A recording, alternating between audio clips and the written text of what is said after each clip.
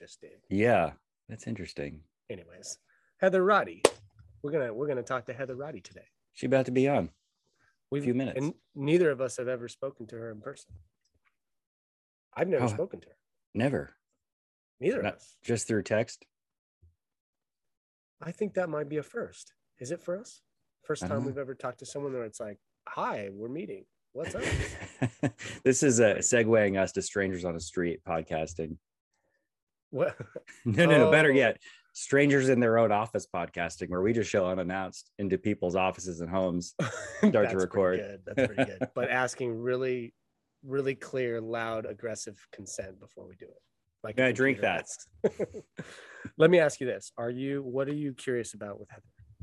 Well, the empath thing has become quite visible in the last few years, and I used to wear that term empath or empathetic kind of as a badge of honor for myself. I thought I was good at feeling other people's feelings and understanding what people need and all those things. And then I realized, like, oh, I'm probably just kind of codependent and afraid of being abandoned. So I'm good at, it's probably a little bit like a slimy, like some version of manipulation, right? It's nice, but I'm doing it because it makes me feel safe, not because I was genuinely trying to help people. I mean, that's kind of how I think about myself, my teens, 20s, that kind of thing. I hear you. Okay. So my first thought is that it would be probably some of both. Like, you clearly, it's both, definitely. Person, yeah. You know? Yeah. I mean, maybe that's like a way you are that can be used manipulatively, and it cannot be used manipulatively depending on maybe your, sure, how you're doing.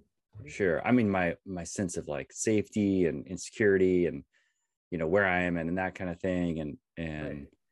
I mean, I think I'm an actually nice person and can actually feel people's feelings. I really do feel that, but I don't know if I learned that because I was the culture and the family I grew up in and all those things, or if that's just actually me. Interesting. Yeah. No, because I know they say that one thing that creates sensitive nervous systems and people who are feel other people's feelings in a room, or they're sensitive, maybe not just to the feelings, but to body language and movement in their environment. They're just sensitive to their environment. Yeah. I heard that one of the things that creates that is being in an abusive home, this unpredictable, emotionally, physically, sure, verbally, because your brain just starts to pick up on the cues before the thing happens, right? Yeah. But then that later can create a person that is like highly sensitive, and then they use that sensitivity to be a better human. Right? Yeah. Do you identify at all anywhere on the spectrum of sensitivity? Definitely. Because I grew up in a home that was verbally, emotionally, and physically abusive to some extent. Yeah. And several homes. Like, I was adopted, and before I was adopted, it was like really rough. Yeah. And that has definitely created a sort of like, I hear things in a room really easily. And if a partnership, if I live with a partner, I'm like always very aware of their location and highly aware of them. That's one of the reasons I like to be alone. Interesting. More because I don't have my like little tentacles out, like attaching to every little movement in the house. Right. You know what I mean? Yeah. No. I get that. It wasn't that way in my house. It was kind of verbally, but it was like, I saw it. I saw the verbal abuse at other people who weren't in our home. And so I thought, oh, I've got to act a certain way in order not to receive that. But then I went to a school where I was, I was the only white kid in the class for the first through third grade. That's right. And was kind of on the receiving end of a lot of, and in one sense, like natural bullying, right? On the other end, like very shitty and not awesome bullying at all, because those poor kids, who knows what they were going through.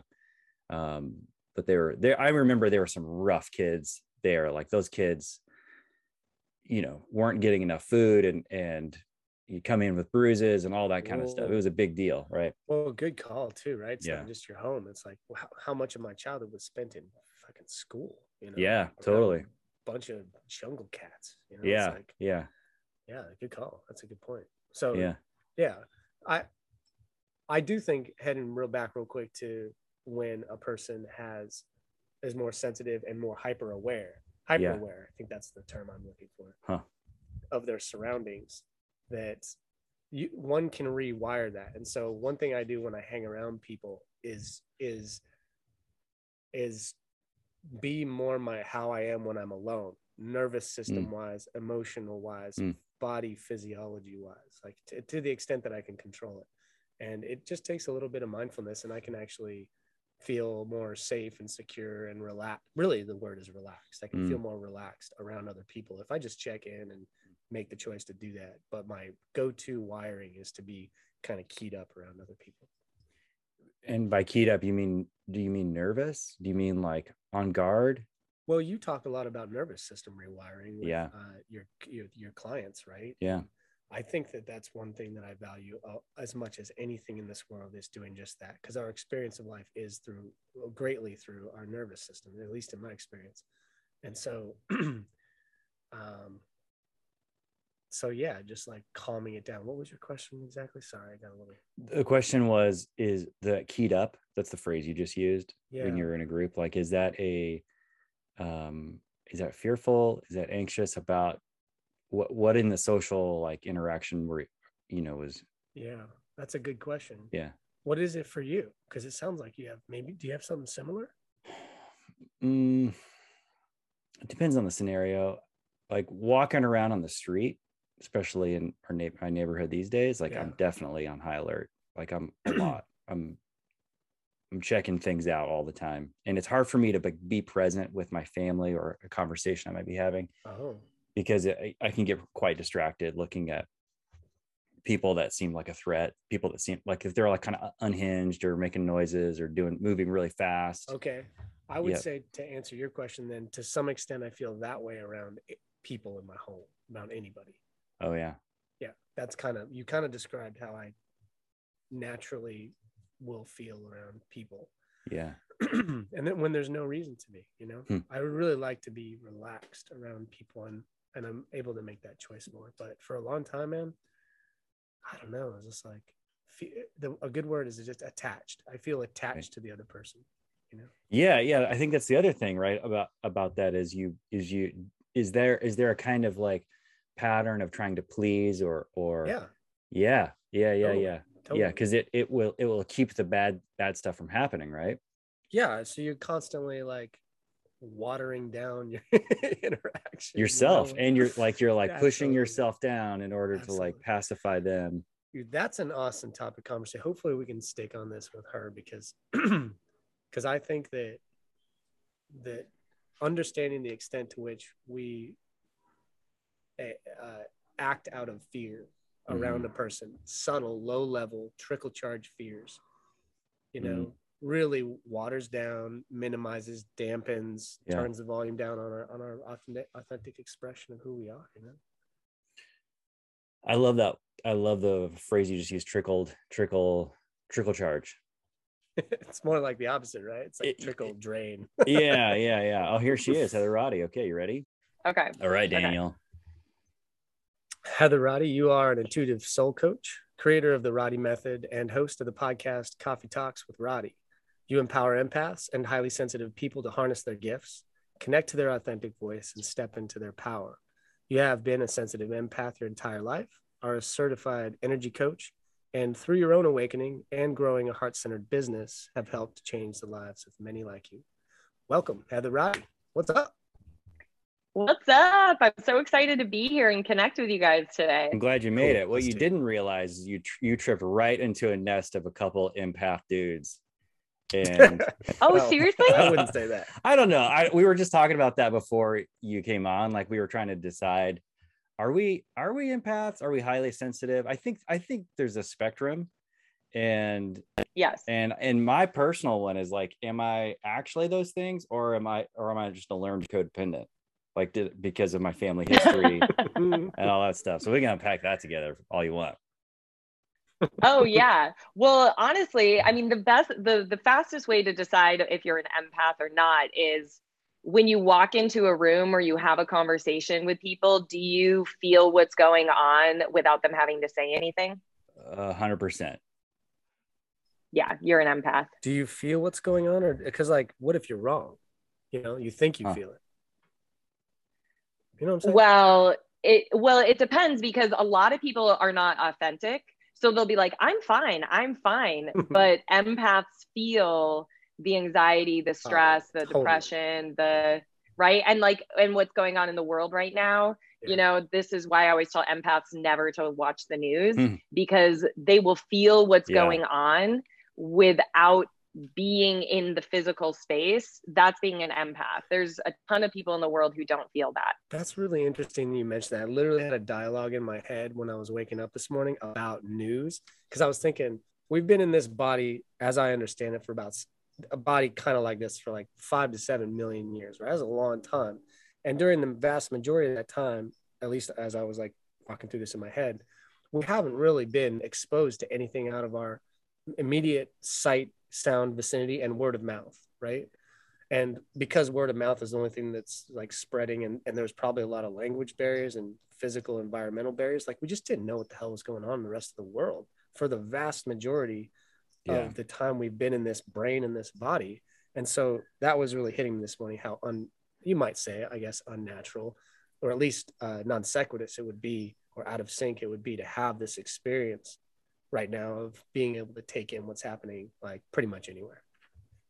Oh yeah. I mean, I was born in 83, and I was raised in the time with no internet. So I remember like being blissfully unaware, not absorbing other people's stuff. And I feel so bad for people that are very they're unconscious, and they're just subjecting themselves to internet, news, media, because it's all bullshit and it's all contrived. And so, which is a whole nother conversation, but it's like it create the purpose of it is to create division, fear, chaos, and to get people to conform. And it's like when we are apart from that, and we can get into our own bodies and our own energies and shut that out, especially as empaths, that's when you can really thrive. That's when you can like connect to joy, and that's when you can really stay focused on your life. But we get so taken out of it and sucked into it, and then it's a downward spiral. No, please. I'm going to talk right the hell over you, son. Do it. I'm going to maybe disagree with you a little bit on the news part, but not the way you think. I think it is all those things. And I also think that there's the war that's being fought right now is what I call the dopamine wars. And it's a war for our dopamine. Like there are organizations that continue to only get bigger and bigger and bigger and smarter about harvesting our dopamine from us to keep our eyes on something. And we are paying for it with our nervous system. We are paying for it with our dopamine receptors and our serotonin receptors and all the other brain chemistry that's going on. That's our ticket to entry. And the tough thing is it creates a feedback loop. This is Ron Cecil's,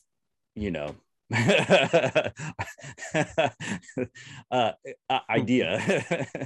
and we then become we get into this cycle where we to feel normal, we have to continue to watch all those things like an addict does, right? Like to feel normal, we've got to drink more. To feel normal, we've got to do more destructive things. To feel normal, we've got to get back in this like, oh, Ron Cecil's in downtown Portland. I just heard a bunch of bad shit happen. I'm going to text him to continue this dopamine thing I've got to like follow, which is there's bad news over there. Now I want to like carry this over to somebody because I love sharing shit like this. What do you think about that? I think that's my take. I mean, I'm less, I don't know. I'm less interested in like, they're trying to control us I mean, they are, but not for the same reasons, I guess as it is its own topic. Yeah, well, it's a trap. Yeah, it's a trap. It's not meant to support you. It is not. What it is. It's meant to like make you feel in fear, anxiety, comparison, focus on the negative, and whatever my belief is like wherever we continue to focus our energy, we create more of that. Yeah, 100%. So if you don't want to live a life that's destructive and the fear and the anxiety and like that addiction to it, then it's like, shifting your energy. And that's really hard when it's like that, when it's like, oh, but it feels so good, even though it feels like shit, it feels so good, right? Like you just get trapped in it. Yeah. So I totally agree. There's something about that I don't really understand and I haven't really experienced myself, which is like the same thing that happens with the negative stuff you're talking about. It also happens with the positive. Like I don't have any negative stuff on my phone. I love looking at my phone in the morning and it's nothing but good news almost every day. You know, I don't have any news feeds, nothing like that, but I have a lot of text threads, messages, kind of, I just get good news and good connections with people, but I still notice I'm addicted to that. You know what I mean? Like I'd still rather do that, like look at my phone in the morning, even though it's really good news, than like spend a little time with my emotions and spend a little time with my dreams and spend a little time kind of in that fuzzy space between sleep and waking, which I really value. But I also have to like kind of fight that first urge to like go over there, you know? Oh, totally. The first thing I did this morning was I looked at my phone and made a coffee, and then I got back in bed and I got on my phone. I don't know if and I think it's just, sorry. Oh, go ahead. No, you're good.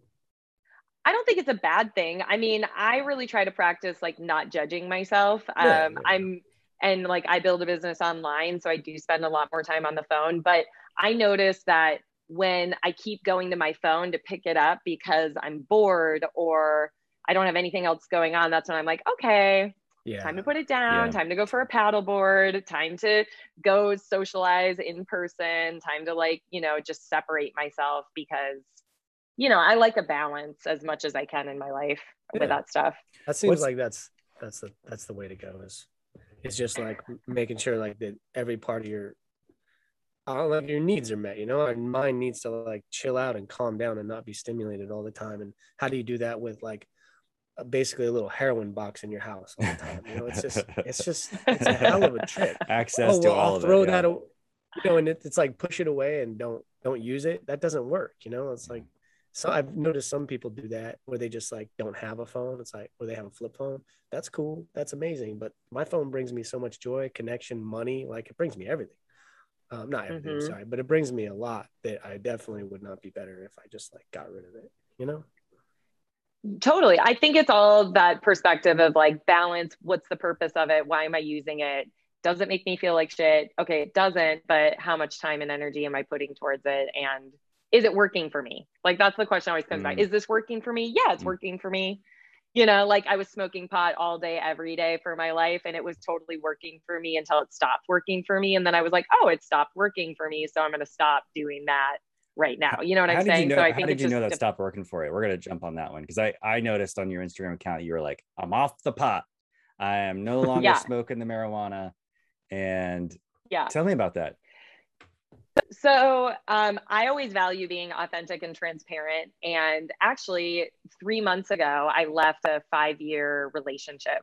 And I was in a relationship with someone who was a heavy pot smoker and had really, really, really low energy, was really low. And I'm a fucking firecracker. Like I have so much energy. It's insane. So I would have never guessed. Didn't know that. It does not seem like I'm sober right now, by the way. But so like what I realized when I stepped away from that relationship, I was like, I realized that I really brought myself down a lot to be on his energy level. And so I think I was like going to a pool party or something, and I smoked a little pot before I went because I did it before I did everything. And I was like kind of feeling a little nauseous. And I'm like, okay, I don't know why I feel nauseous, but like, I don't really like that because pot has always made me feel unstoppable. It makes me feel good. Like I love the way it makes me feel, which is not everyone's experience with it. And I built my business high, my podcast high. Like I was like, oh, I'm unstoppable. I can do whatever. But when it started to not feel good in my body, I just kind of stopped using it. And like 3 or 4 days later, I was like, that's really interesting. That's really interesting to me because it wasn't a conscious choice because I don't think pot is bad. I celebrate it. I don't think there's anything wrong with it. But so I told myself, okay, well, I'm going to share this with my audience because I have clients all over the world and a lot of them buy in to work with me because I smoke pot. Right. And they love that because they can relate. They're like, they're drug users and stuff like that. And I don't have any judgment, like microdosing, all that I think is, there's a time and a place for it. But what ended up happening is I started sharing my story around it, and it lasted for like 6 weeks, 6 or 7 weeks, where I was like completely sober. And then I told myself that if I wanted to use it, I could use it. I'm Yeah. not going to have any judgment. And so one night I got a little high, and oh my gosh, I got so high. It was so funny. I was so high. But the next day I woke up and I was so tired. Mm, I was like, ooh, I don't like that. yeah. So I've smoked it a couple times in the last few weeks, and I feel okay about it. But like, you have to understand, like, I was an all day, every day, before everything Wow. kind of user. Wow. So like sporadically for me, it's like I'm here for it. I don't have any judgment or any negative feelings about it. Sure. I'm a little jealous that you're able to put it down so fast. Every time I've tried to put anything down, there's always a lot of resistance, I feel. I'm not a all day person. Like I'm a before bed kind of person, but even that, I have this like judgment over myself that's like, if I was whole, I wouldn't need anything in my life, says the person who's also on other prescribed things. So so I mean I've been kind of like, Daniel's been helping me with it, like understanding what my relationship is with it. Am I microdosing, which I kind of am. Am I dependent? I don't know. It's hard to stop. So maybe I am. You don't have to solve this, obviously. I'm just talking. Well, I think when you release the judgment, like judgment is massive, because when you have a neutral energy towards something, it kind of loses its power over you. Totally. But when it's like, oh, you got to stop it because without it, you're not a whole evolved person. I mean, that's just bullshit. The reality is we live in a world that's overstimulated. And I don't know about you, but like, I really struggled with anxiety and depression and had a lot of trauma in my life. And when I discovered pot, it was like a breath of fresh air for me. And I was like, this is a gift to me, and I can sleep well and I can all these things. So maybe the judgment around that it has to not be in your life in order for you to be whole is what's holding you, is why you feel like it's so hard to stop. I'm going to have a conversation with the judgmental parts of me and ask them why they feel like they need to talk about that so much, all that judgment. I mean, why do you feel like you have to judge yourself so much? Well, that's because the culture I grew up in. I mean, I grew up in a Christian fear, guilt, and shame culture, and I wasn't. This occurred to me some time ago that like I didn't feel normal unless I felt guilty. It took a long time to realize that, and then I realized like, oh, I don't actually have anything to feel guilty about most of the time, and I would, noticed in my adulthood, I would try to cook up something to be guilty about if I didn't, and to return to the set point, right? So I forget the name of that book, Upper Limit, right? Like, so that's that. I don't know if that will ever go away in me. I hope it does, but it's definitely I definitely have a different relationship with fear, guilt, and shame than I used to.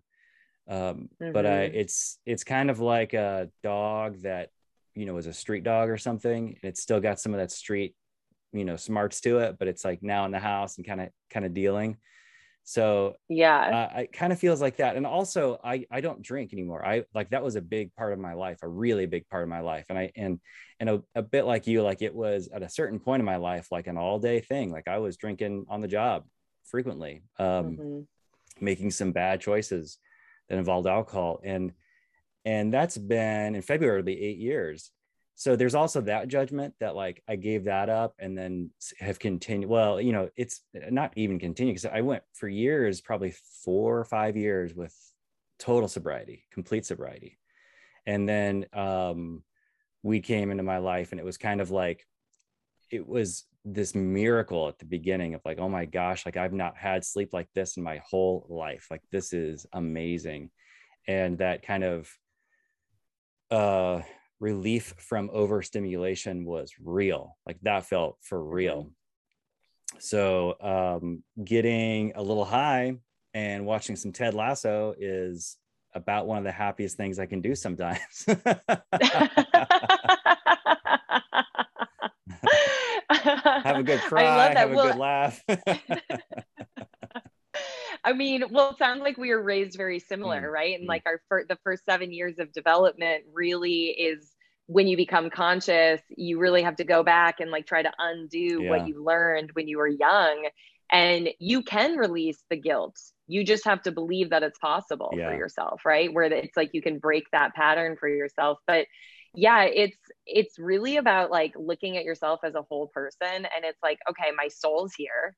I'm here to experience something. I'm here to be someone, and the world's going to judge me enough.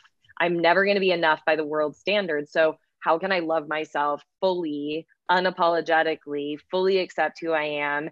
And if I want to get a little high, fuck yeah. If I want to, be sober, fuck yeah. It's like giving yourself that permission to release any sort of judgment or guilt around what you're doing, because I mean, I experienced this with being single now after being in relationships for the last 10 years. My girlfriends are like, you can do whatever you want. And I'm like, oh my gosh, I don't even know what to do with that. Like, it's like, it's like anytime you open up a new doorway of like being limitless, it's like, oh, I don't even know. So it's like, if you stop judging yourself, what would that look like for you? Yeah. I grew up in, I went to school to be a minister. I went to school to be a Christian minister. And around that time, my faith started to deconstruct, and I started to like realize how disconnected I was from the dogma, and also watching people. Are you familiar with the Bible, New Testament, Old Testament? Are you familiar with that kind of thing? I was a Christian for like 24 years. Okay, so the so I'm the familiar. phrase that Paul wrote, the Apostle Paul, you are a new creation, right? That's a phrase that gets tossed around a lot in that world, and I at a certain point I thought, I don't know anybody who I could say that person's different. That's a very different person. I mean, I that's a bit of that's my judgment on the people I did life with, my family, close friends, all those things. Like, I'm sure there are people who've experienced great transformation because of a spiritual awakening. And it's one of those things that sometimes happens, right? Spiritual awakenings happen. And, but what I noticed, what my point about it is that I stopped judging myself for being sexual in college. And for all of the things that Christians have judgments against, I was like, I'm not doing it anymore. This is who I am. I like sex. I like self-pleasure. I'm not going to judge myself over it anymore. I'm a normal human being. I'm a normal man. And this was still kind of in college when I was getting towards the end of my degree, and watching my peers still really struggle with so much fear, guilt, and shame around their life. And then seeing how that gets played out, plays forward, in the next decade of their life or a decade and a half. And you start to see, you see often this religious people who like double down on that, and especially come into like leadership or public places. And then they like, it all just kind of, frazzle dazzles and implodes on them because they're unable to admit who they are, all their whole self, and it goes sideways. Oh yeah. Well, God, source, universe, whatever is way bigger than religion. Yeah. Religion is totally man-made, and my whole family is Christian. And so, and like my two older brothers are married and never have had sex with anyone other than their wife, right? And I'm a fucking Scorpio, like, I love sex too, and like I'm very open and everything like that. But like talking about sex and pot with my family, they was like so much judgment, so much shame. And I finally, because I did have a spiritual awakening where I was like, what in the actual fuck? I am so much greater than all this bullshit. Yeah. That's why I've become a coach, a soul coach. Like, I'm all about the soul. And what happened was I just started saying to people in my life, like, I don't judge you for believing in Jesus. So why are you judging me for having multiple partners and smoking pot? And like, why do you feel like you get to judge me? Yeah. And then they didn't really have anything that they could say with that. Cause it's like, I'm not sitting over here wasting my time and energy judging you and your decisions, even though if I wanted to, I could have a heyday with it, but I'm not. Right. So I think it's like, that's the judgment for just, even interacting with people who have a very rigid, very legalistic mindset is it's like, or belief system is it's like, well, that's fine for you, but not all of us are cut from the same cloth. Not all of us experience life the same way. Some of us, you know, I'm someone who wants to live fully alive in every aspect of my life. I want to be liberated in every, you know, possible way that I can. And I've realized that my brothers are not like that. And that's fine. They'll be with the same woman for the rest of their life. And one of them's miserable, and that's his own journey. And that's not, it's totally, he's so miserable, you know? And so anyway, but then I know, they've been together like 15 years. So anyway, but it's like we make decisions based out of fear and belief systems that aren't necessarily our own. So I think when you can really start realizing like everything's made up, which Christians hate hearing, but it's true. Everything's made up. And when you can start to really create a belief system that supports you, like, you know, maybe you're a spiritual guy, you like sex, you're open, whatever, you can start creating a lifestyle that supports you. So it's like, you don't have that shame and guilt because there's no room for it. There's no need for it anymore. Yeah. I've played around with the idea of like codifying everything I actually believe now. Not codifying, but just writing it down, because in an effort to relearn or unhook myself from the things that I am consciously and subconsciously still attached to from the way I grew up. And so I've been thinking about like just kind of going through like any topic I can think of and literally writing down what I actually believe, like in practice, like not even what I think I should believe, but like what my life is showing around that idea. Because I think there's a lot of, I agree, like so much of it's made up. And not only is it made up, it's made up and then we remake it up once we've heard it and reinterpret it through our lens of existence and through the eyes of mom and dad and our siblings and our schools and all those things. Like we then add more meaning to it because of the desire to be accepted and the desire to fit in and all those things. And now that I'm, you know, effing 42 years old, I'm like, I think I need to have like a pretty strong container. I don't know if container is the right word, but at least I don't feel solid in everything I know to be true, or at least I believe in. I don't even know if that's the right phrase, but I want to like work that shit out. Does that make sense? Well, I think that's your journey. I think you'll probably, I mean, if you're conscious, you like to evolve, right? You do work. Yeah. So knowing that is going to be your journey until you're no longer here. So it's like my beliefs can pivot, they can shift, they can change no matter what I'm going through. I mean, even me like starting a business on Instagram, becoming a coach, like my whole belief system changed with what I thought was possible for myself and who I had to become and what I had to let go of in order to create what I've created. And my beliefs about the world have changed so much. But I think that's part of it is it's like nothing has to be concrete. It can be fluid. And as you grow and evolve and the more conscious you become, your things are going to change for you and they're going to shift for you. Totally. Which is cool, in my opinion. Yeah, it really is. Daniel, we're kind of quiet over there, man. Are we scaring you? I know, we're just like chatting. Okay, I have another question for you. I always thought I used to be into the Enneagram. Are you familiar with that modality of like personality development and traits and all those things? And one of the and I'm not an expert, so even if I'm talking about it and you're like, no, that's not exactly what that means, like please correct me. I'm not an expert too, I've just heard of it. Okay so there's 9 personality types, and then each one can have a few different variables in there. And one of the things that I thought I was for a long time was number 2, which is considered a helper. And they're the person who can like come in and fix any disaster. They love to make people feel welcome. They're good at hospitality. They're good at listening. And I kind of owned that for a bit and then became very resentful of that.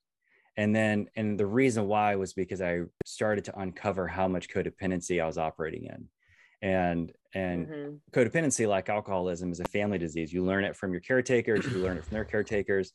And, you know, I'm twice blessed, as they say, where I got to fight addiction and codependency. And so that's for me, like the question around my existence is like, is this empathy? Is this a codependence? Is this like when I was asking you before, that thing, I can feel that, but I don't know if that's just like my spidey senses, or if I am kind of on the empath spectrum, but also, you know, I'm fighting this like shit that I learned as a child, which was like, please everybody so no one leaves you. Make sure that you're perfect so that people don't leave or judge you or all those things. What do you think about that? Well, I think both can be true. Yeah. I think both can be true, because especially when you're sensitive and empathic and you feel things, and you're in a like I grew up in a codependent home also. Yeah. And I think it's really easy to always like shut yourself down. You always want to make other people feel good. You're always there to, you know, you want other people to feel good, so it makes you feel good, which is a huge empath thing. Yep. And being called into helping. I mean, you wanted to be a minister, for goodness sakes, know, right? totally. Like that's like a field of calling in and helping and healing. But the resentment is probably coming from not having boundaries for yourself. Where it's like, you know, and like breaking the chains and the patterns of the codependency, and of being an unconscious empath. Because when you're not conscious to that, you've absorbed things and that's just how it's been for you. It's like, no, you need to be fierce as fuck about your energy, about your time, about who you give yourself to, because then the resentment isn't there, because then it's always choice. I'm choosing to spend my time and energy with you. I'm choosing to give to you, because I'm a massive giver.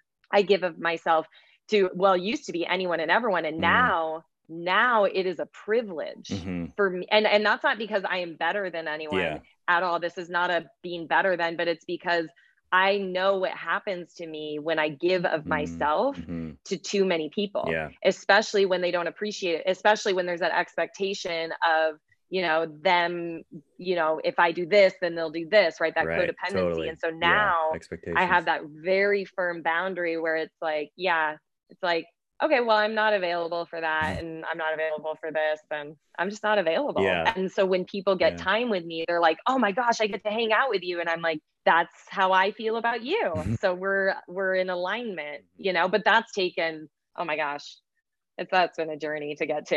It hit me a few years ago. But I think both is true. It hit me a few years ago when I was getting a massage, and this poor lady was telling me like a really rough story about her life. And I was like, I don't know what I said or did, or what my energy is like, that they gave her permission to do this. And I felt bad for her. I genuinely did. Like, it was not a happy story at all. And she needed help. And afterwards I got out of the massage, like it was at a nice resort in Palm Springs. I was on vacation with my wife, and I was telling my wife about it, and she was helping me, you know, kind of process that. But I thought that this is the last time I step into a situation where I somehow like give out the energy that it's okay to just like bring me all your problems and issues and take a shit on me. And that was probably 4 years ago, I think. And since then I've been much more protective over myself around that kind of thing. But I think that's just one of the many facets of people who kind of identify as this stuff. Oh yeah. Well, that's what I refer to as holding space. Yeah. Right. So empaths by default hold space for people. So a lot of the people that I work with, you know, they're like, yeah, everyone always tells me their life story. They always open up very quickly. They're very comfortable around me. And that's why I made a business out of it. Cause I was like, well, I want to get paid for that shit. So I'm going to create a coaching business so I can, cause that's a gift of mine. But when you just put up that boundary, like you were saying, like, I'm not going to allow that, just energy is so massive. So when we set an intention or we put up an energetic boundary, it will stop people. It'll block people. And then you get to follow through by not responding. Yeah. And just not being available for it. Just enjoying my massage like a normal person who's paid money for a massage. Totally. Totally. Daniel's so quiet. Are you like, I mean, man, if you talk, you're gonna get found out. Like, it's know, all gonna I come just, out and unravel. I have too many things to say. I just, I have a lot to say about all this stuff. I don't know why. You guys are going for it. Do it. Yeah. I am curious. Yeah, go ahead. I am curious. You said before we started chatting that you had two things you've been talking a lot about: sex and pot. And I was curious if we could check out the form. You said you're newly single. I'm assuming that why you've been talking about sex has something to do with that life change. What's that about? Yes. Let's dive into that. So I was in a 5-year relationship, and it was the sex aspect of it was really challenging. And it got to the point in my relationship where he was doing nude and boudoir photography, and like we were not having sex. He thought I was asexual. He thought I was like a horrible sexual partner. He was very degrading. It was really interesting because like he had he had a lot of insecurities about his body, and yet he was like always commenting on how like my ass wasn't big enough, my boobs weren't big enough, all this shit. And that's very degrading, and it creates an environment of not feeling safe or celebrated. Yeah. And I got to the point where I was like, I think I'm asexual. Plus, I was smoking so much pot that it started to kill my libido. Yeah. So those two things, I mean, because I'm like a big, like sex magic is something that I practice in my business. It's basically, you know, at the point of orgasm, that's when you're like the most open, and that's when you can manifest quickly. You can call in what you want. But I was in a place in my relationship where I was like, don't fucking touch me. Like, I'm not interested. And like, it finally got to the point where I decided to liberate myself from the relationship.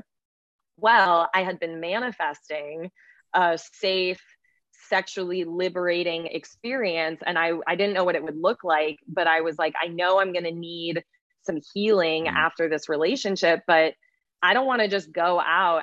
Because I'm very sensitive. I'm someone who connects very quickly. Like, I don't find most men attractive. Like, I have a very high standard for myself. Like, as you should. Well done.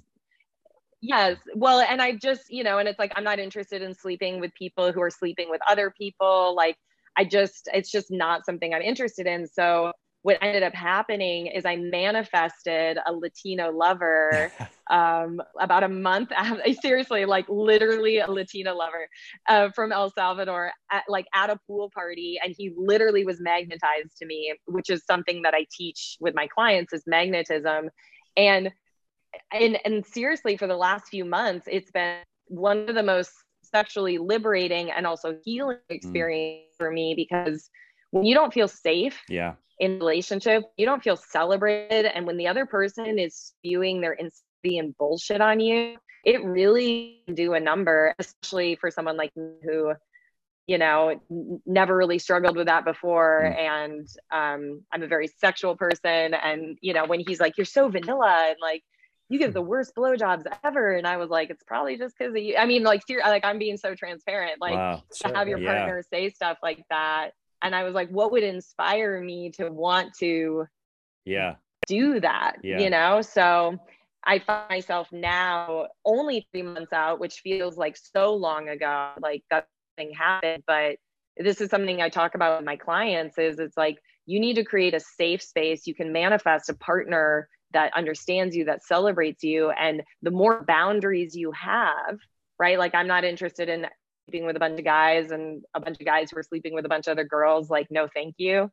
It's like, what it's done is it's created an environment for me to get what I want. And, you know, you thrive, liberate myself and heal in the same time. Yeah. Right. Yeah. Sounds like your Latino lover is also thriving too, and not a dick. Totally. Yeah, no, he's amazing, but he's also not available for a relationship, which is interesting because, you know, we're like, that's a whole conversation we're having right now too. I'm like, call a spade a fucking spade, dude. You're saying that to him? Yeah. He's like, we're just friends. And I'm like, okay, so if I was just like this with all my guy friends, that would be cool. And he's like, well, no. And I'm like, okay, so I'm single. So like, I can go out and date whoever I want.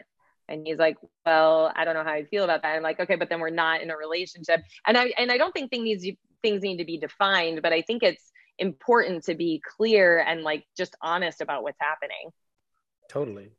I don't know. What do you guys think about that? Guys' perspective on I that? was having a discussion with this person I met recently, but it was very cool, actually. I was instantly attracted to her. I later found out she is attracted to me. And but something about the way we connected and where I am right now as like a dater, you know, in my romance, like figuring out how I relate to people. I was just like really honest in a very clear way that I had not been before, and very quickly and appropriately. It was not like too fast, but long story short, I told her like, it sounds like we want different things, you know. That's just kind of a line that's coming to my mind a lot more quickly these days when I meet, because I love dating. Like Ronald knows, I love dating. I love dating. It's so fun. It brings so much energy to my life.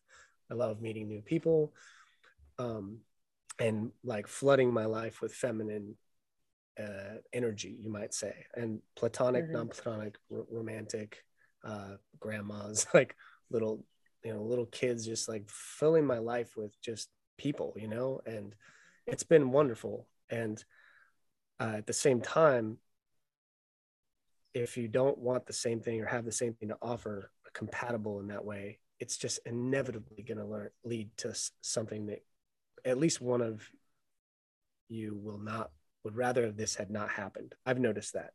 And so like I might enjoy having sex with someone, but I wasn't totally honest with them.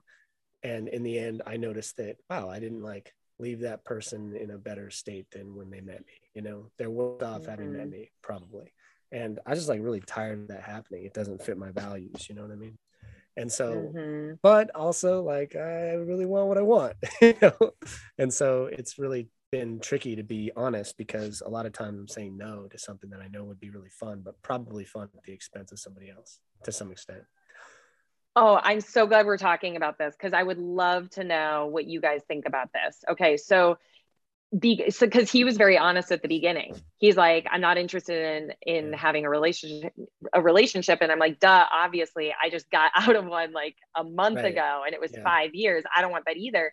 But because of the sexual chemistry, because of the soul connection, he's very conscious. We love going Latin dancing together. Like we play all the time and we've really connected. And I've fallen for him. Like I've really like fallen in love with him, and he loves me, but in a different way. And we've been very transparent about that. And I'm the one who has to shift because I'm the one who's going to get hurt.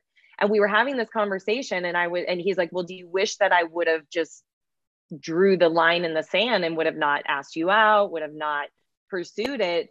And that's kind of a tricky thing to answer, because it's like, well, I'm actually so grateful for what I've experienced with him over the last few months. Like I wouldn't want to have not experienced that in my life. So to me, the hurt or the pain that's coming with it, because I know he's not available, just because he's new to the country. Like it's not even because he wants to date other people, but it's like, that's to me almost worth the risk, because how can you have great connected sex and chemistry and connection and not expect one person to not have feelings? Like, do you think that's possible?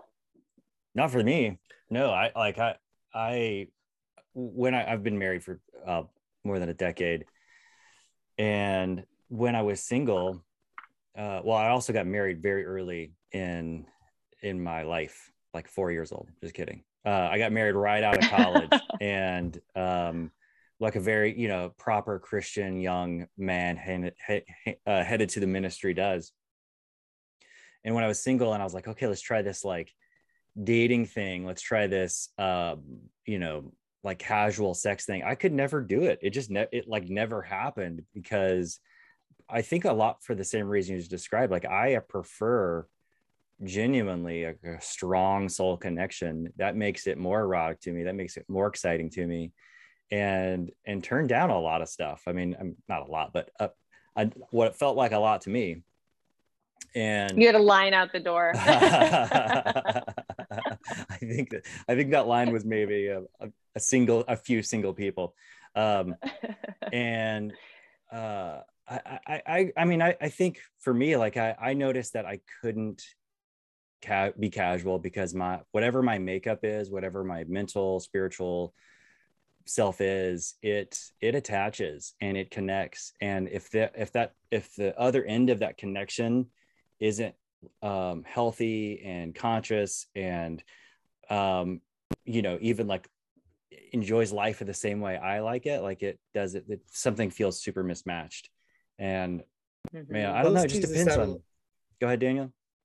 Yeah, so something I've been working on with my therapist is like, for me, it's good to be attached to more than one person. And I'm not just talking about sexually. I'm not really talking about sexually.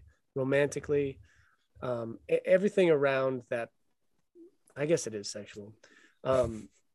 It's good to not have that all be in one person, because my attachment style has been not the most healthy, And so it's been really healthy to spread that out amongst a couple other people, or just other people. And I'm talking about the courting process. You get really excited about someone, and then your like self-worth and your like nervous system all gets clued into whether or not they're responding in a way that you want. It's not healthy. And so what I noticed, a way for me to not experience that, is to spread that out. And so I like am very open with courting whoever I want, whenever I want, like just being very open and abundant to myself with regarding people I'm interested in. And then as things take steps further beyond just like texting and maybe going on a date, and then into sexual, and then into emotional like experiences or attachment, I'm just very discerning with taking those next steps. But I'm always kind of taken care of and never putting too much of my self-worth into one person. And I would wonder, like, Heather, it seems like, I believe both of you when you say that I just really want to be with one person. Like, definitely, I believe that. It's just that I would also ask, why do you believe that? And would there potentially be a way to spread out your like interest in people into not just being to one person through at least other stages of the like courting sexual process? Like, if you were excited about someone else at the moment, what's his name? Or maybe we don't need to know his name. Your Latin lover. The Latino lover. Yeah.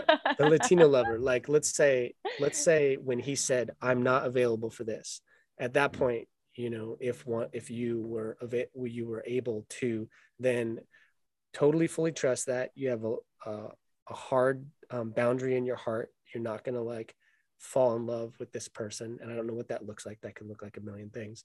And then you put your efforts and interests in other people, at least to some extent, maybe not having sex with them, but at least being excited and open and available for other connections that are maybe a little bit better fit. I don't know. Maybe that would put you in a better position 3 months later where you are now. I don't know, but I'm curious what you think about that. I love that you brought that up, because that's actually what I've done. Because he and I have had this conversation 3 times. And the last conversation we had, I was like, listen, your actions are very different than your words, because he doesn't act like he's unavailable. And I was like, and it's kind of fucking with my head. And I said, so I'm going to take what you're saying and I'm going to take my energy back. And I'm like, I don't know if I want to have sex with you or not. I'm not sure. I'm going to let you know how I feel about that. I don't know how open and intimate I feel with you. And I took my energy back and I put a boundary in place. Nice. And he felt it, which is interesting, because he's actually like drawn even closer to me, even though I'm like, but we hung out recently and I was like, so I'm single and I'm opening myself up to dating. And I've never dated in Austin before, because I was always up in Seattle. And like, now that I'm single in Austin, it's like a very different vibe down here. And, I trust that me opening myself up, whatever that looks like, whoever I want to date, whatever I want to do, doing whatever I want, whoever I want, whatever that looks like, sex, no sex, dates, travel, whatever. I fully believe that that's going to be the best thing for me. So I actually did recently put that boundary in place with him. Awesome. And I was like, how are you going to feel? And he's like, well, I don't know. And I'm like, well, honestly, it doesn't really matter how you feel, because you've been very clear. And now I'm taking care of my heart and my emotions, and you're not my boyfriend, and you don't get that part of me. And he feels it. He feels me shutting down. And he's like, but I want the Roddy, like, or, you know, he calls me Roddy, you know, like I want the full Roddy. And I was like, well, you don't get the full Roddy. You don't get the full Roddy. You know, you get parts of me, but it's, you know, because honestly, what I've learned in this experience over the last 3 months is I do want a partner. I do want a soul, you know, partner. I do want a conscious man that we play it the same way, our lifestyles the same way, we vision our lives to be similar, right? Because he and I have had that. But like, I want a fuck yes person who wants to commit, who wants to be in it, and I'm not ready for that now. Yeah, I was gonna say, and you know, so what are you ready for, and what would be the perfect situation for you? If you don't mind me asking, I think it's really important for, and I would imagine you feel the same way, to get like really clear with what that would be. And I imagine you know what that would be. What would it be? You know, I'm still getting clear on that, because I don't want to get into another committed relationship right now. Like, I do want to be single. I do want to be myself. And I think maybe I can get clarity as I'm speaking this out, but I want to date. I want to, you know, I was raised in the Midwest, very traditional, brothers, like chivalry is not dead in my mind. Like, I want romance. I want pleasure. I want playing. I want adventure. I want a dance partner. And it doesn't have to just be with one person right now. So I'm open to that, but I'm not interested in giving my time and energy to men that I'm not attracted to, which I've done in the past, that I'm not connected to, that I don't feel safe with, and that I don't feel like I can be my full self around. I'm just not interested in that. So I definitely have a standard, but I'm excited to I'm not going to go on dating apps or anything like that. I'm just going to open myself up energetically and emotionally. And, you know, I believe that people are going to come in my path that are it's going to be exactly what I want. Because that's what's happened over the last few months with this guy. It's been fucking amazing. But the truth is, like, I don't want a boyfriend. So his boundary is actually a gift. And it's like, okay, that's not a full option. Doesn't mean I can't still have some fun. But now I'm going to open myself up. And I think it's just checking in with myself emotionally. You know, how do I feel? And trusting my gut. Do you think part of you, even though at the beginning when you guys started your relationship, that you both agreed that neither of you wanted to be in a committed relationship, yet there, because of your makeup, you just felt an attachment beginning to form, that soul attachment, you know what I mean? It's like, even though your like brain is like, I know I don't need this, but suddenly you find yourself and you're like, oh, I'm in it. Do you think, did that happen to you? Yeah. Well, yeah, because I was in 2 5-year relationships back to back with guys. Yeah. I was single a year and a half in between. But I moved in very quickly with both of them. And after I'd moved in, like 6 months later, it was like, what in the fuck did I do? But my belief system was, we're committed, we're in this, maybe I'll marry them, maybe I'll have children. Thank God none of that happened.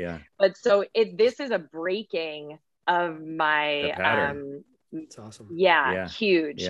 And so I'm so grateful for him, because I don't want to get into that, even though I'm like, oh, I'm feeling that love and that, but it's because I feel safe. I feel connected.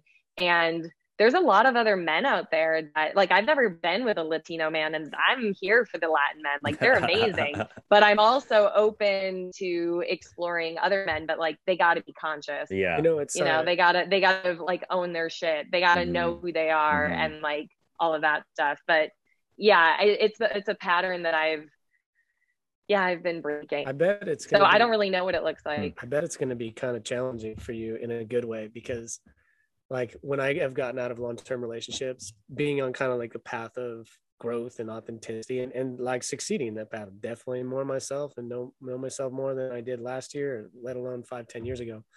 And you become more attractive. Like, and I'm assuming that coming out of a long relationship, especially one that was like dampening you down, that I imagine you're experiencing like a sort of rebirth, you know, in several ways, and feeling liberated and free of that. But then also kind of expressing and able to express the growth that you were working on all of those years, but maybe couldn't actually feel because of those like ways that you were being dampened.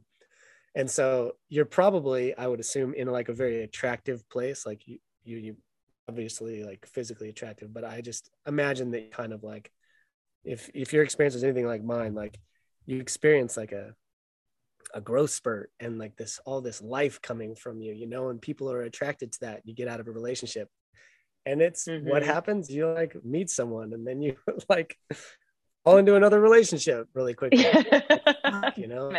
Really, I feel like surfing a wave right after you get out of a relationship, and it takes balance and checking in with yourself and like knowledge. You gotta be like a little ninja, you know what I mean? Yeah, well, and it's that, like, honestly, I don't have an energy of desperation. Like, I don't need a man. I live on my own. I have my own business. I have a ton of friends. I have all over the world, very self-sufficient. And so, like, what's this? So it's like, I don't need anything from a man except for play, pleasure, which I know because I'm an energy person. I know what magnetizes. So I also know what repels. That's why when I was in my relationship, I was like, damn it, if I was single and I knew what I know now, I'm like, I could have my pick and I could be very picky. But before, in between my relationships, I was so desperate. I was so unconscious. I was so desperate. It was disgusting how I would chase guys, like really. And I have compassion for myself because I didn't know, but now, like, I won't chase at all. I'm not interested. I don't have time. I love myself more than any guy. I love myself more than any relationship. I love myself. That's the biggest thing that changed. What do you mean by love I fell in love. Yeah. Like, what do you mean by love yourself? Like, I respect myself. I choose myself. I have boundaries in place for my life. I have a standard that's really high. I'm not interested or available for situations or relationships that make me feel like shit. Where before I would always compromise for the other person. And now it's like, well, if this isn't working for me, then I'm not interested. And this is even what I said to this guy. I said, listen, I'm putting this boundary up because I love me way more than I love having sex with you. I love myself way more than I love the playing and all of that, like way more. And so like, I'm going to put that boundary in place because I deserve to have what I want. And since I'm still exploring, I don't have to be trapped. When I was insecure and really desperate to be, the other thing is I validate myself. Like I was always looking to men to be like, oh, you're so beautiful. Oh, you're so smart. Oh, you're so confident. And now I don't, like, if a guy tells me I'm beautiful, I'm like, thank you. I appreciate that. I know I'm beautiful. I own that. Like for a long time, I never thought I was beautiful. And so I do. I'm like, thank you. I'm beautiful, but I'm beautiful because I'm myself and I don't take my shit out on people and I'm kind and I'm loving, and it's more than my appearance. It's my energy. That's why I'm beautiful. That's why. So it's all of that stuff that's really helped me feel detached. So we'll see. I mean, I haven't energetically even opened myself up to dating until like last week. So we'll see what happens. There's this awesome book called The Art of Loving. I can't remember. David Rico. I think it's David Rico. But I really stuck with me. It breaks the word love down into 4 like categories, 4 things. And one is respect, and one is knowing, and one is caring. And I can't remember the last one for some reason. The last couple of times I've mentioned this book, I can't remember the last one. But I really like that because like love is such an easy word to use, but what the fuck does it mean? You know what I mean? And it should mean something. And it's like that the guy who did the nonviolent communication book, Rosenthal, I think that's his name. He talks about when you're communicating to have clear requests and not be vague, and to like be very specific, with actionable things that you can do, And so it was nice to hear your explanation of what loving yourself means when you like get down to the actual actions, because that's what's helpful for people. And it sounds like you have answers for it. You really do. It's awesome. Yeah. Well, that's part of the work that I do with my clients too, is because when you can really validate yourself and release the need for other people to, you know, create that joy, create that confidence, create that whatever it is you're seeking. When you can create that for yourself, then it releases that attachment to people and things and whatever it is. It's like, whatever you need, give it away. Right. And so for me, it's like, I've just decided to give all of that to myself, because I've been in relationships for a long, you know, for most of my adult life, and very unhappy, very lonely. And I realized that I'm never going to get what I want from these men. They can't do that for me. Even if they're like the most amazing person I've ever met, they still can't do that for me. So you know, I do that for myself. That's one thing that I've been kind of frustrated with in meeting people. I would love to talk this out a little bit with y'all, both of you. I was talking to this person, the person I mentioned earlier, which we decided very quickly to be friends. It was one of the coolest things I've ever experienced, because I really have learned that after filling my life with all this like feminine energy, that I'm very available for friendships with people who I'm attracted to too. And I mean, only friendships, like just platonic. And I actually love it. And I've been really enjoying having that. And so we were talking the other night, and we were talking about what do you want, or what works for you, because they're in a similar situation that you're in, and or that you've kind of just gotten yourself out of, I guess is a good way to say it.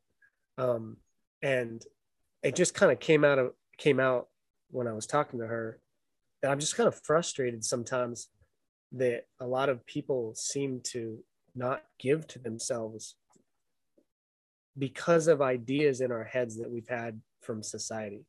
And you both, I know, are like, sounds like you're monogamous people, but I'm like really interested and curious about non-monogamy, and not one person filling all the roles in our life.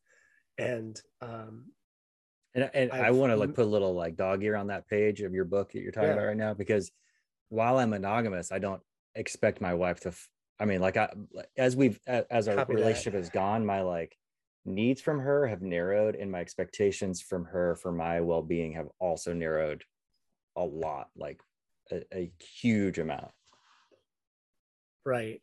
Yeah, right. And I know that you and your wife have an agreement, cracks the door on non-monogamy and leaves that kind of available. And I love that you have a little bit of like, you're like 98% monogamous, you know, and I love that that's still monogamous mostly, you know, like vast majority.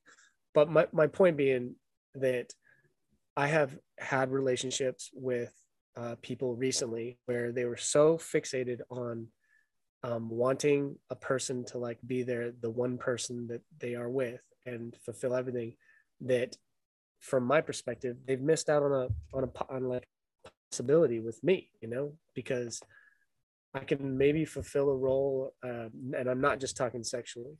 Like you said, play, dance is a huge part of my life. Dance, play, laughter, joy, eating food together, calling. Like I'm very curious about how some people seem to not be able to enjoy that with someone and still remain open to the one, you know. It's almost like they have to be open to the one, and if they don't find it, you know, they can't relate in any other way while they're looking for that. And I totally understand how that can be. Like, you've just shut off to all other people because you're focused on this, but it puts a lot of pressure on that situation to be something maybe that it's not. And I don't know if you have any thoughts around that, or Ronald, if you do, but that's probably one of the main things that I've been thinking about most lately. Well, I just have a question really quick. So monogamy, we're not just talking about sex. Correct. Right? Because correct. Totally. So like for me, I connect with a lot of people in my life. I have like soul family all around the world, and like it's like that soul connection, and like there's a, you know, I don't put all my eggs, even when I was in my relationship, right. Like there was a lot that I didn't get from my relationship. I traveled on my own. I went dancing on my own. I did all these things on my own.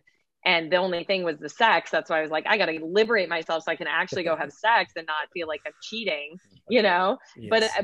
But if you're talking about non-monogamy as being more than just the sex that's open and having that open relationship, that's the thing, is like, I am open to having multiple people in my life fill many different roles. And in fact, I think that's very healthy. I think it's very healthy because it doesn't put pressure just on one situation to fulfill everything about you.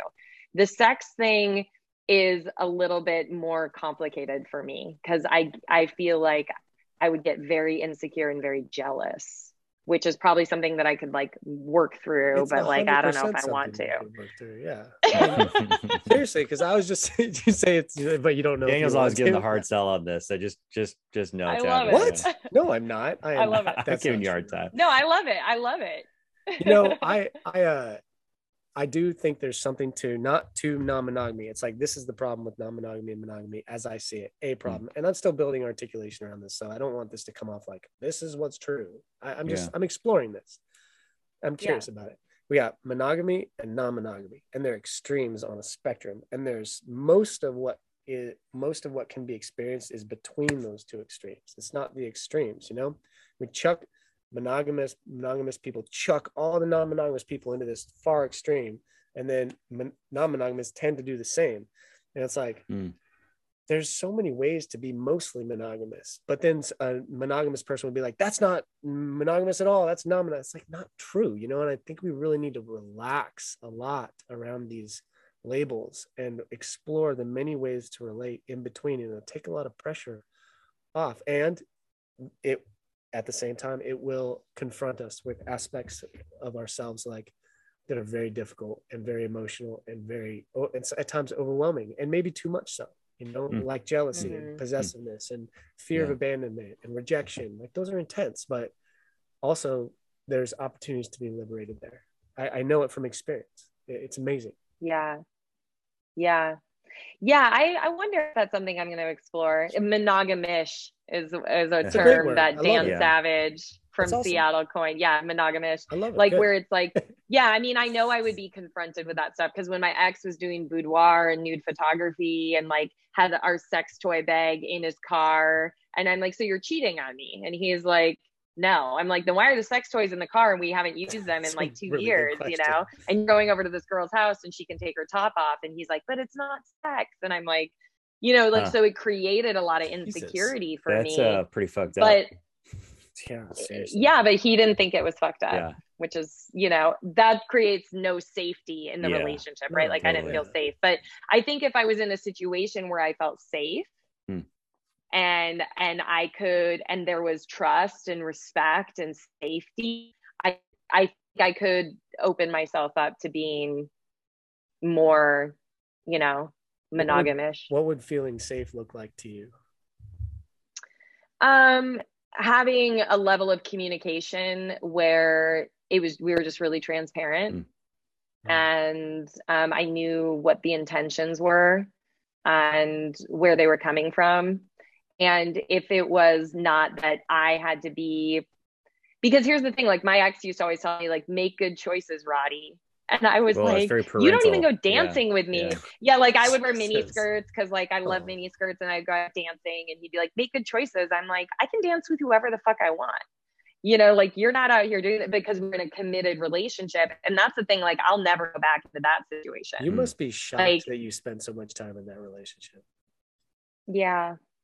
There's been a lot of healing happening in the last few months for me. I've completely blocked him. I'm not interested in having him in my life anymore. But yeah, I mean, now I'm like, I will never be with a man who doesn't want to go like have cocktails and go on a dance floor like weekly. Like no way. But that's the thing is like, does that have to be in a committed relationship?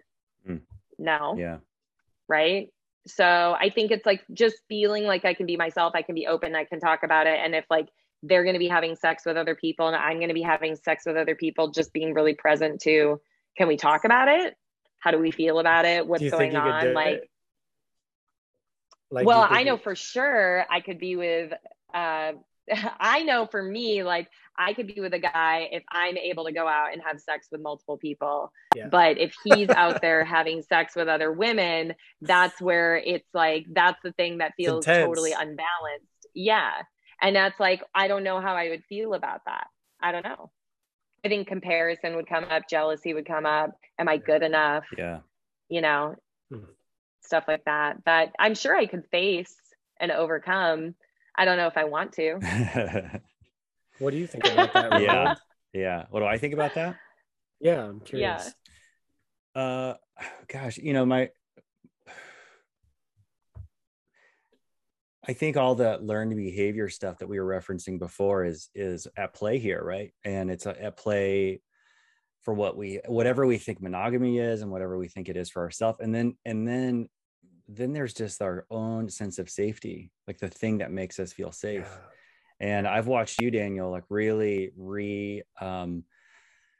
reestablish what that means for you and safety in your life. And I think your journey into non-monogamy has been part of that, because you have found safety. You have found yourself as a source of safety, and you have found things outside of relationships for a part of safety, a part of your life that needed to feel safe.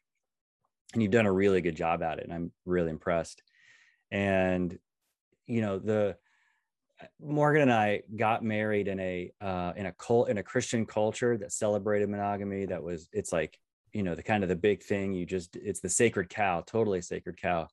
And as we've gotten through, 13 years of marriage, like we realize like, oh, people do things because they need something in their life. And there's something that's missing and something that they need wholeness around.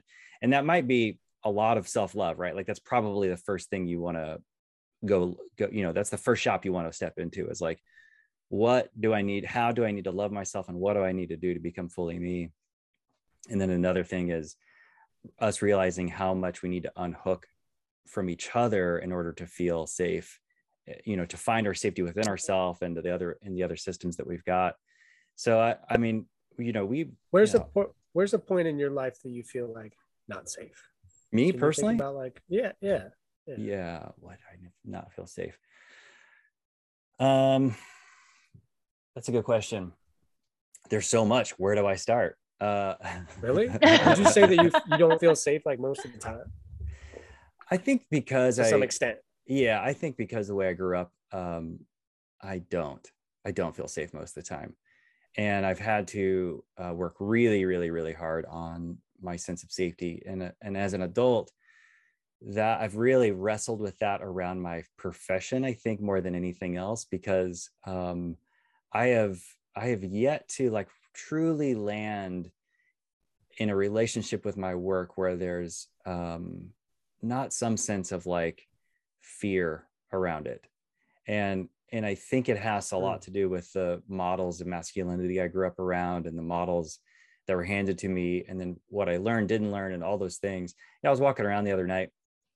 We live in a great neighborhood in Northwest Portland, and it's a magical neighborhood. And it's this mix of these old 100-year-old kind of cool apartment buildings and Victorian homes, and then brand new, occasional, very modern homes, but lots of new like condos and apartment buildings. What neighborhood? I'm very familiar with Portland. Northwest Portland. We live in the Pearl. And, okay. And I kept imagining myself moving into an apartment. And I don't know why my brain was doing that, but I was like, oh, I could live in that apartment. I could live in that apartment. And I was like, wait, why am I imagining that? And why am I not imagining me living in that big house? Why is it hard? Why is it easier for me to believe that I could live in an apartment and my brain doesn't even register living in a house? And then I realized like, oh, well, one is my dad never owned a home. He died poor at 53 years old. He died unbankable. And the closest thing he got to a house is a single wide trailer in a very shitty little ghost town 2 hours west of Austin. And I was like, oh, that is something I was gifted by him, is this like inability to feel like I belong in a different kind of, living situation. So I was really kind of trying to be really gentle with myself around that, and non-judgmental and kind and those kinds of things. Because I live, we live in this mix of like $1 million condos and then low income housing. I mean, it's all like mixed in here together. And we live in the only rent controlled building in the Pearl. doesn't exist in any other place. So we had this like amazing 3-bedroom apartment next that we pay hardly anything for, next door, literally next door to $1 million condos and apartments. And so I do a lot of comparison, and I feel, and Daniel, that is like a great place for me to feel unsafe, is kind of in my own neighborhood. Like, do I belong here? Is this okay for me to be here? I have like judgments going both directions. Go ahead. Yeah, it's like not just lack of safety, but you're also sneaking, it seems, into just feeling a lack mentality. Oh, big time. Which depending on the severity or what realm of your life you're thinking about or feeling that in, that would make you not feel safe too. Yeah. That's probably the thing. I mean, that's probably the fear I have the most, is like the lack thing. That's like I mean, we were poor, you know, I had friends buy us groceries in high school. Like it was rough. And my dad died without paying a single penny of child support. And even though I've never gone through in my life as an adult, jobless or unable to find work or any of those things, and you know, we have a badass life. We lived in Costa Rica this summer. We have traveled all over Europe. We do really fun stuff. We're fine. That kind of fear, it's like no matter how much success we're experiencing, like there's always this like, I'm not enough. There's this like, you know, this part of me that no matter how high that ceiling gets, there's some part of my brain is like, well, because I can't afford a brand new fucking $100,000 car in cash, I am not enough. Because I could continue on with examples. It's interesting. Of that. How do you, so like when you like identified a situation in your mind, in your emotional experience of this world, right? In your belief system, probably. So I think of the inner world as like our emotions, our beliefs, our thoughts, our feelings or emotions. And then, but I'm curious, like, I know there's a lot of like, in this world, there's a lot of, I kind of call it slap in the water. You know, there's something churning underneath the water and making waves. And then we're on top of the water, kind of like trying to smooth the water out. You know, it's like the thing underneath is kind of churning the waves. That's what's making it happen. And so, like a duck, you mean? Like a duck's like looks cool, collective on top, and underwater he's just like going as best he can. No, that's not really what I'm saying, but trying to help you out on this metaphor here. A duck's feet are definitely underwater. No, like imagine there's a body of water and there's something underneath there churning up and making waves on top. And then someone says, hey, go stop those waves. The waves being our like the expression of our thoughts and feelings. I'm seeing what you're saying. Okay, yeah. Yeah, you know what I mean? Like you got to go stop the thing that's making the waves underneath. Yeah. Don't slap the water, you know? Right. For me, the thing underneath is my emotions, my beliefs, you know, those deep thought patterns that were like, you know, instilled very early, the ones you all have been talking about today. And so, you know, like reconstruct that, you know, rebuild it and change it. So you have a different expression on the surface of your life, you know? And so I'm curious what you do, how you and Heather, you too, like how you approach that. How do you change not the narrative, but how do you change what is being expressed in your life? Your experience of life. I'm going to let Heather go first because I know she's got a hard stop in a few minutes. And then if we need to, we can. I know. I'm like, I could be here for a long time. I love talking with you guys. Yeah. Well, it's interesting because like my safety, because I have safety in a lot of areas in my life, but where I don't feel safe is my finances because I left a very successful business that I built. And then in the last 3 years have accrued a shit ton of debt trying to build my business online and all of that. And it's like, now that I'm single and it's like, I don't feel safe with that. And one of the practices, because I'm all about mindset, I'm actually doing a soul camp after this and I'm talking to them about mindset because your mind is everything. It's everything. It's like 90%. Your subconscious rules 90% of everything. Exactly. So when you go back into the root, which is what Daniel is talking about, I totally understand what you're saying and completely agree. That's where the change happens. And then the external expression, as you say, starts to change outside of us. Like, for example, because I've struggled with scarcity and lack around my finances, and like, I'm an entrepreneur because I need to prove something. I need to be successful. I need to make all this money. And when it doesn't happen, it's like, you're a failure, you know, like, what the fuck are you doing? And like my safety, my security, all the fear, all the anxiety comes up. So part of my journey has been practicing like unwavering faith and trust and abundance, and seeing abundance in other areas of my life that's not money. The abundance of love, the abundance of beauty, the abundance of what my overflow is in the present moment. That's awesome. And you know, it's really helped me as I'm building my business, and I have months that are epic and months that are zero. It's not, the dollar sign doesn't reflect my worth, but it's a daily, sometimes moment by moment. Like I'm launching a new program right now, and my mindset, oh my gosh, I'm doing so much mindset work, so much. It's all internal because my mindset wants to go, no one's buying in, you're failing. And I'm like, okay, I got to go to the root. I have to reframe. I've got to get rid of that because I don't believe that's true, and really start affirming what's true. And it's like a chant. It's like a daily affirmation. It's speaking it out and constantly staying in the present. And that's what allows me to continue moving forward, not being in the past, not allowing my past to define me, not allowing what hasn't happened yet to define me, but going, where do I have abundance right now? Yeah. And how can I sink into that and have gratitude for that? It's beautiful. Because that's all you have. Yeah. Well, That's gosh, awesome. Thank you, Heather. You're amazing. Appreciate it. Tell us where people can find you and how to follow you and all those things. Oh, you guys, I've really enjoyed my conversation with you. I love how fucking authentic you guys are. I love the realness, the energy. It's like, I really feel like I'm connecting to like soul brothers. So I appreciate this so much. Where people can find me, I too have I have a podcast, Coffee Talks with Roddy. You can find it on iTunes, Spotify, or anywhere you get your podcasts.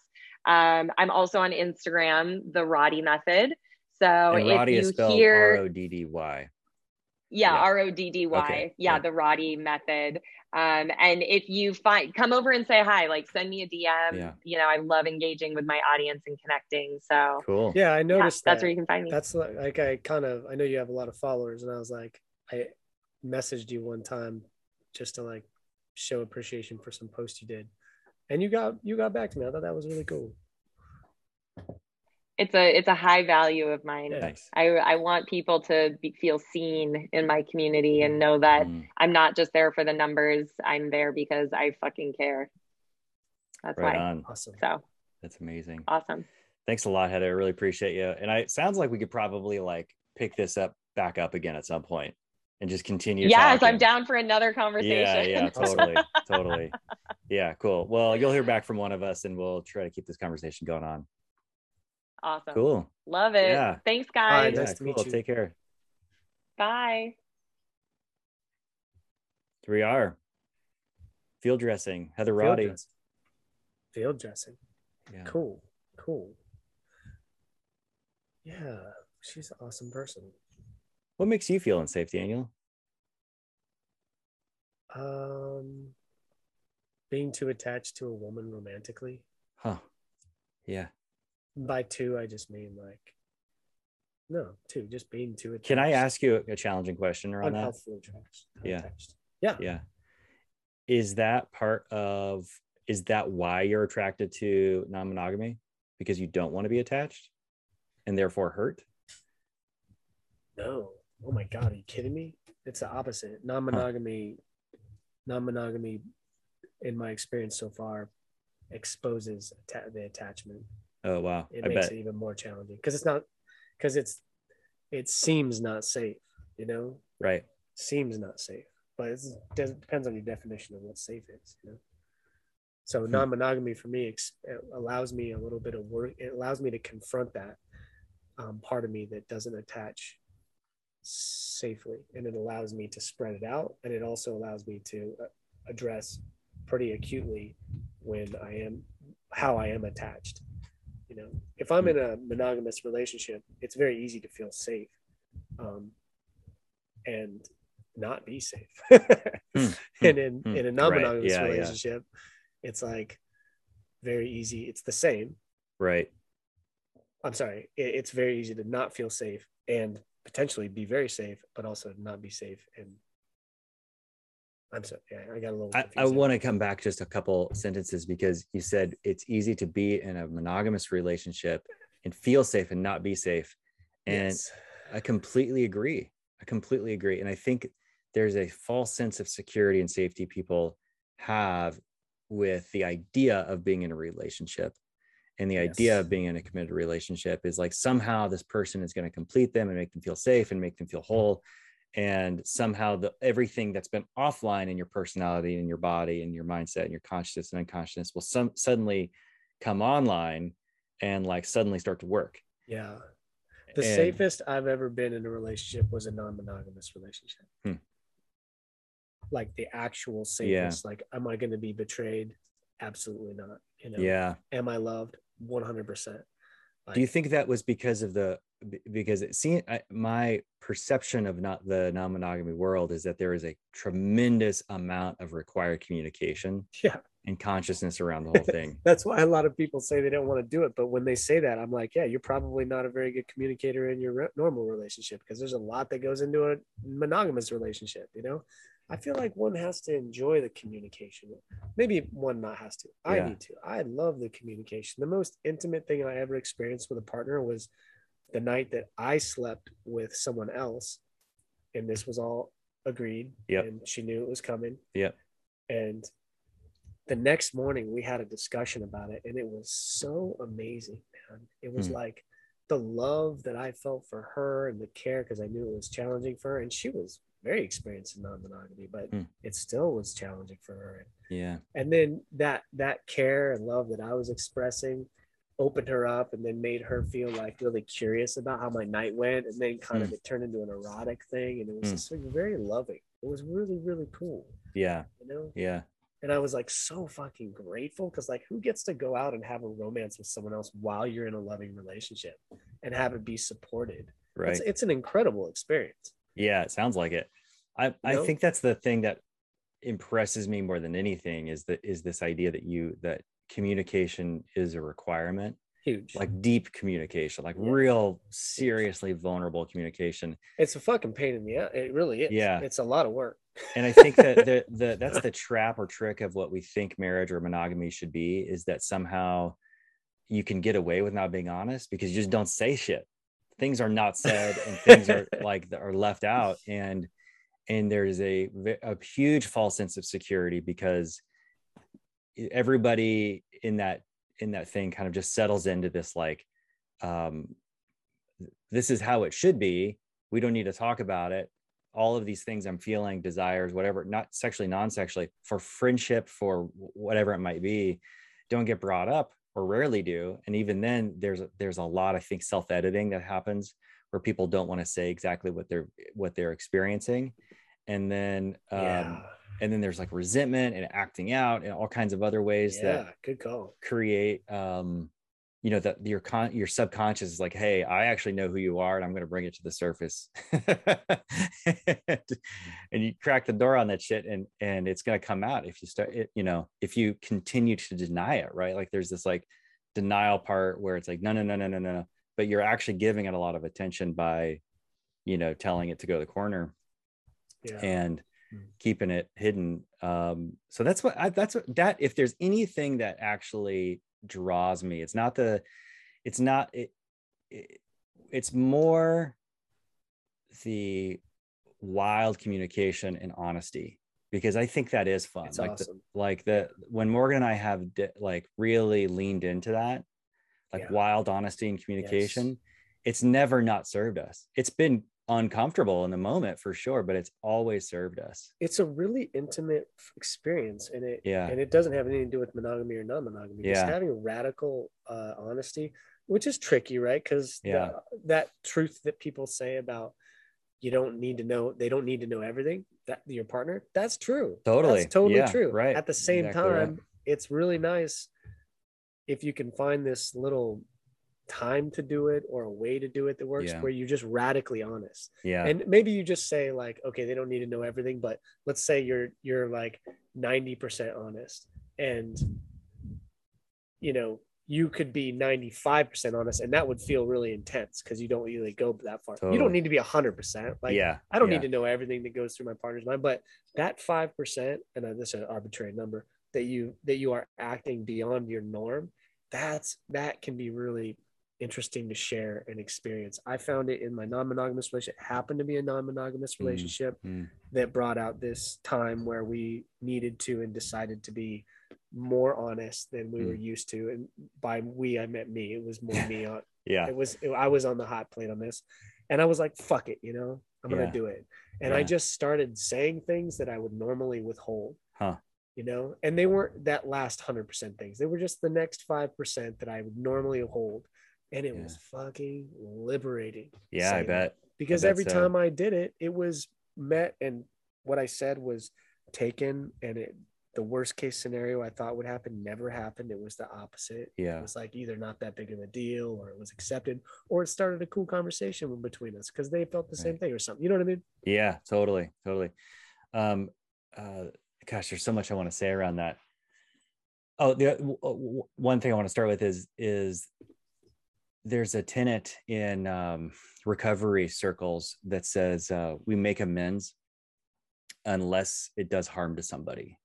And I think that there are moments where being brutally honest is brutal. It's brutalizing to people to hear certain things about your life. And so there is like discernment that's required, real careful wisdom around that honesty. And yet I think probably most of the time, like, relationships could handle, let's call it, 30% more honesty. Right. And exactly. Yeah. It's just more than is your resting state. Yeah. Yeah. Right. Not everything, but it's more. You push into the uncomfortable spot. Totally. That's exactly right. Yeah. What else I was going to say about honesty? Oh, that honesty almost becomes this like way for Morgan and I to flirt with each other.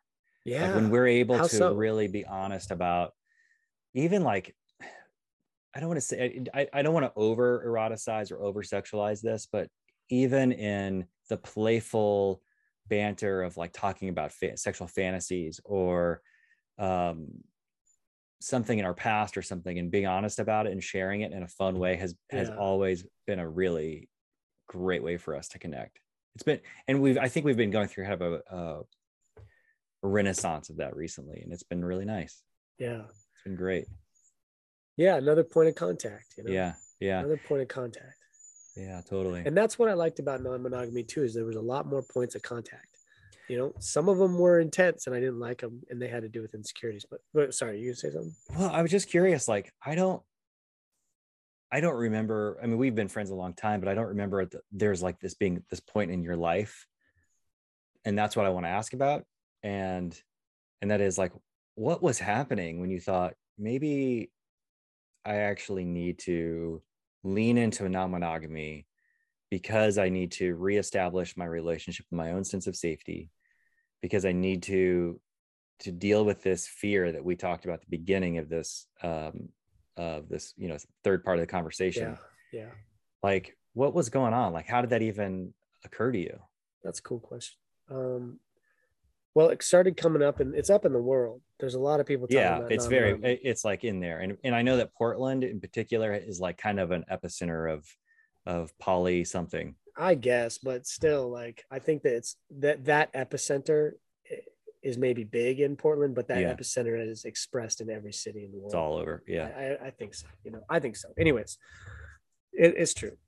Portland's really big in that world, but it's up in the world, and it's up for good reason. First of all, I'm not non-monogamist.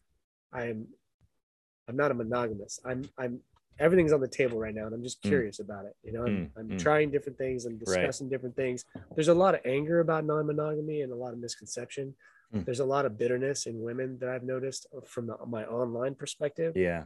I'll read on profiles a lot. I don't want to hear your non-monogamous bullshit, And it's like, okay, you don't understand non-monogamy. Yeah. Like, you've been burned, probably dealt with a guy or a woman who was like, not conscious about it, using non-monogamy to be a jerk, Right. You can mishandle anything. And I think non-monogamy is a very delicate, hot flame, and you need to be very careful with it. Yeah. Relationship and love anyways is, but it just started coming up in relationships, and it came up more and more and more. And I had one gentle little experience of it after another until I met someone who was like full on non-monogamous and like jumped into the sharky waters, you know, which was too much. They were sharky waters. Like I should not have been swimming in those waters. There's too much. Yeah. I didn't know that, but I do now. Yeah. So now I know much more about how to do it, but nothing really in particular. It was like, I guess to answer your question, the short version would just be, I really like to have sex with new partners. You know, I don't know what to say. It's not anything that I should be ashamed of, but it certainly causes a lot of problems in my life. Like I don't get to be loved, you know, by someone amazing a lot of times because they don't want to that doesn't work for them. And it really makes me sad and sucks. I just lost someone, as you know, because of that. Never gotten along with anyone better in my entire life. We never said one unkind thing to each other. We were fascinated by each other. We had really good sex. We met on so many points, you know, it was amazing. And because I'm not willing to commit sexually to one partner, it was like, bye, you know? And not only was it bye, but it's like bye with a little bit of a judgment, you know, like, oh, you just want to have your cake and eat it too. It's like, well, first of all, we can all have our cake and eat it too. Share the cake, you know, there's a lot of cake, you know? Yeah. And also like, even if you are having your cake and eating it too, there's nothing wrong with that. Yeah. If it's consensual. And right. Of course. I was really saddened by that. Yeah. It's kind of gotten to me, to be honest. And I gotta, you know, give you a high five and say, you at least appear to me, I mean, I think you're being honest, but you've never hid this part of yourself as you've entered into relationships, and you're always put that out there pretty quickly. No, I haven't. No. Nice way to own that, man. Good job. Well, it's fucking sucks, man. It's hard to be honest about that part because you know you're going to be rejected. Yeah. And more often than not, because non-monogamy is it's not the majority. More often than not, you're going to get rejected, and you might even be judged. Right. And that person that I just mentioned, they're upset with me because I wasn't that honest, but it's because I didn't quite know if it was true. And then I even told them that, and they were like, oh, well, thanks. So you just experimented. I appreciate that, Daniel. Yeah, that does feel shitty. And it's like, well, they're kind of right, but also no, I wouldn't do that again. Yeah. You know, it's just, you send her like a gift basket or something. It's fine.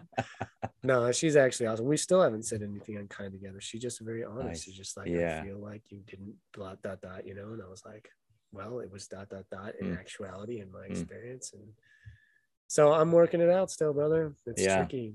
It's very tricky. Well, it's funny because the irony is it goes back to that honesty thing we were talking about in relationships. And you know, it's like the fear of the being found out, or the fear of like saying exactly what's on your mind, or there's a thousand ways to phrase that. Yeah. Most people in monogamous relationships are feeling that into the like deep inside it, because they got in like, I'm safe, here I am, and then they don't say anything else, right? Exactly. And get it out early. Yeah. That's the way that you like, if the world is truly an abundant place in all ways, if that's true, then there's 8 billion people. Half of those are women. Half of those are probably within my age range. Half of the, you know, you start whittling it down, and there's tens of millions of people that you would probably have a really interesting time with. And even if it's not tens of millions, it's hundreds of thousands. Like the idea of the one, there's a lot of the ones out there. Yeah, I agree too. I totally agree about that. Yeah. Get really clear with yourself. Learn how to speak it bravely. And you and a person will find, I think, the people that they are aligned with. And I have found that a lot easier to say than to do. It's just hard, man. I feel like I'm constantly, you know, shooting myself in the foot with someone I'm attracted to. And this thing with my most recent friend, we met, we had great chemistry. But I really quickly, because of my last experience, spoke the truth. And it was received like, this person goes, wow, I really appreciate you saying that. And I was like, yeah, but I like you. Like, can we be friends, please? You know? Yeah. And she was like, absolutely. And now I talk to her like every day. Wow. And there's nothing sexual between us. Yeah. And it's awesome because I still get to have this person in my life. Right. Nice. We're aligned, you know? Yeah. So beautiful. Man, I appreciate that. Daniel, thank you for setting this up with Heather. And she was delightful. Very smart person. I really like hearing her journey and what she's going through, and she's love the kind of diagnostics she was going through with me at the beginning. I mean, it reminds me, I mean, like, it really does kind of brings me back. Like, the most powerful thing I've ever done in my life, ever, for anything, has been loving myself. And that is not an easy thing to do. It is hard. It's a learned skill. And for me in particular, I have to like revisit the effort pretty often. And kind of like, it's almost like you go through a 12-week workout routine. You know what I mean? It's like here's the 12-week container, and then you take a break for a while and you go, okay, I know at this point in my life, I need to kind of revisit this again and be systematic about it again. And for some reason that like really hit me in these last few weeks. Like, I don't know if it's because it's the last 90 days of the year or what it is, but I thought it's time. It's really time to like revisit how, like, myself. Like, am I doing the things I want to be doing? Am I loving myself? Am I creating my sense of safety? And it's a timely conversation for me. Awesome. Yeah. Well, I'm glad it was good for you. I felt a little bit like I bailed on you because I was kind of just observing, and I got a little shut down, to be honest. And I hope shut down about what? Oh, well, which the beginning of the conversation, I was like not finding my way into the talk. Oh. You know? So I hope you didn't feel abandoned there. No, I did not. I felt safe. I'm just making sure. No, I was not meaning to use the verbiage that we've been talking about today, but it was so good. Teed me right up, man. Friend to friend. You know, no, it's all good. I could tell something was weighing on you. I was just curious. No, it wasn't weighing. I just couldn't. I just like, you know, the art of conversation, man. You know, and sometimes it's like you don't find your way in, and then you just observe it, and now you're not really part of the conversation. You're an observer. You know. I get it. I get it. I wanted to end with a quote from David Rico, who you mentioned. And because I was trying to find the 4 or 5 different types of loves you're talking about, and I couldn't, right. But I found this quote as you guys. They're not types of loves; they're aspects of love. Aspects of love. So this is interesting, and I'm bringing this up because of how much I referenced the hero's journey and all those things, which you were the first person to ever introduce that to me, probably a decade ago, man, and that changed my life. Totally changed my life. Awesome. So here's the quote. In the hero stories, the call to go on a journey takes the form of a loss, an error, a wound, an unexplainable longing, or a sense of a mission. When any of these things happen to us, we are being summoned to make a transition. It will always mean leaving something behind. The paradox here is that loss is a path to gain. You can be a hero in so many little ways by being honest, because you're afraid you're going to lose something, and you kind of are, but you'll gain more, being more aligned. Yeah. You know, I feel that, man. Dude, that was perfect response. Like, I'm not going to add a single thing to that. Mike, we did it. Another episode. I'm not going to actually drop this expensive mic, but like, don't drop your mic. It's too nice. All right. I love you, man. Love you too, man. Talk to you later. See ya.